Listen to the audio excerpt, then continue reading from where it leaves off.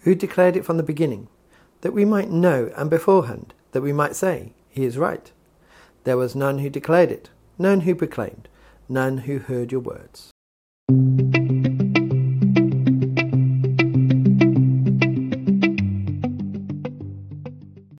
In today's verse from the book of Isaiah, we see God challenging idolatrous religions and oracles, people who would go to these oracles to foresee the future, or go to ask certain people what is going to happen. And we still have this today. We have people who read tarot cards, people who claim to speak to the dead.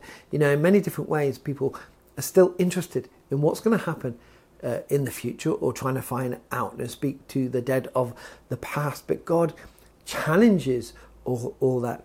So what we hear in the verse preceding today's, God says, I stirred up one from the north, and he has come, rising from the rising of the sun, and he shall call upon my name. He shall trample on rulers as on mortar, as the potter treads clay. So this is talk about King Cyrus and what he did and who he was. In today's verse we hear God saying, who declared it from the beginning, that we might know, and beforehand that we might say, he is right.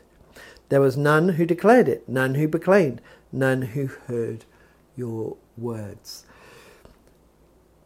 They did not know what God was going to do with Cyrus, because God is God and his plans are his plans. So all these oracles, all these diviners, they did not know what God was going to do, because they did not know God in the first place.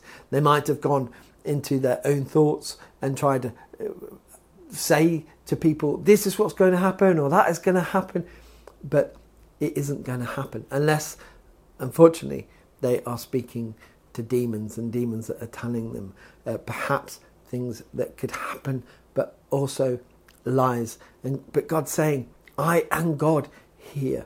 No one's heard it, no one's declared it, no one's proclaimed it, no one hears the words of them, because they did not know what I was doing. That is God. We have to be so careful in today's world, especially as Christians. We can get caught up in that spiritual world in a bad way. We just don't need to understand the future. What we need to understand is that God is on his throne. God is in control, and trust in him. We might be going through a bad time and want to understand, when is this going to end? We might be in a really fruitful and beautiful time and don't want that to end, and will want to understand, what do I need to do to make sure that nothing goes wrong?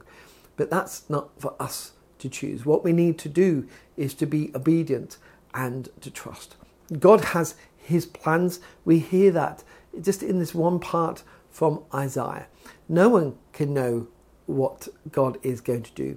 So there's no point in going to tarot card readers. And even though those things are so unchristian, Christians can fall into that trap, get interested, but they're not going to hear anything, because God knows, and he's not going to reveal that to people who do not believe him in such a way. So what we need to do is to trust in God, knowing that God has his plan, and that we are for him and he is for us.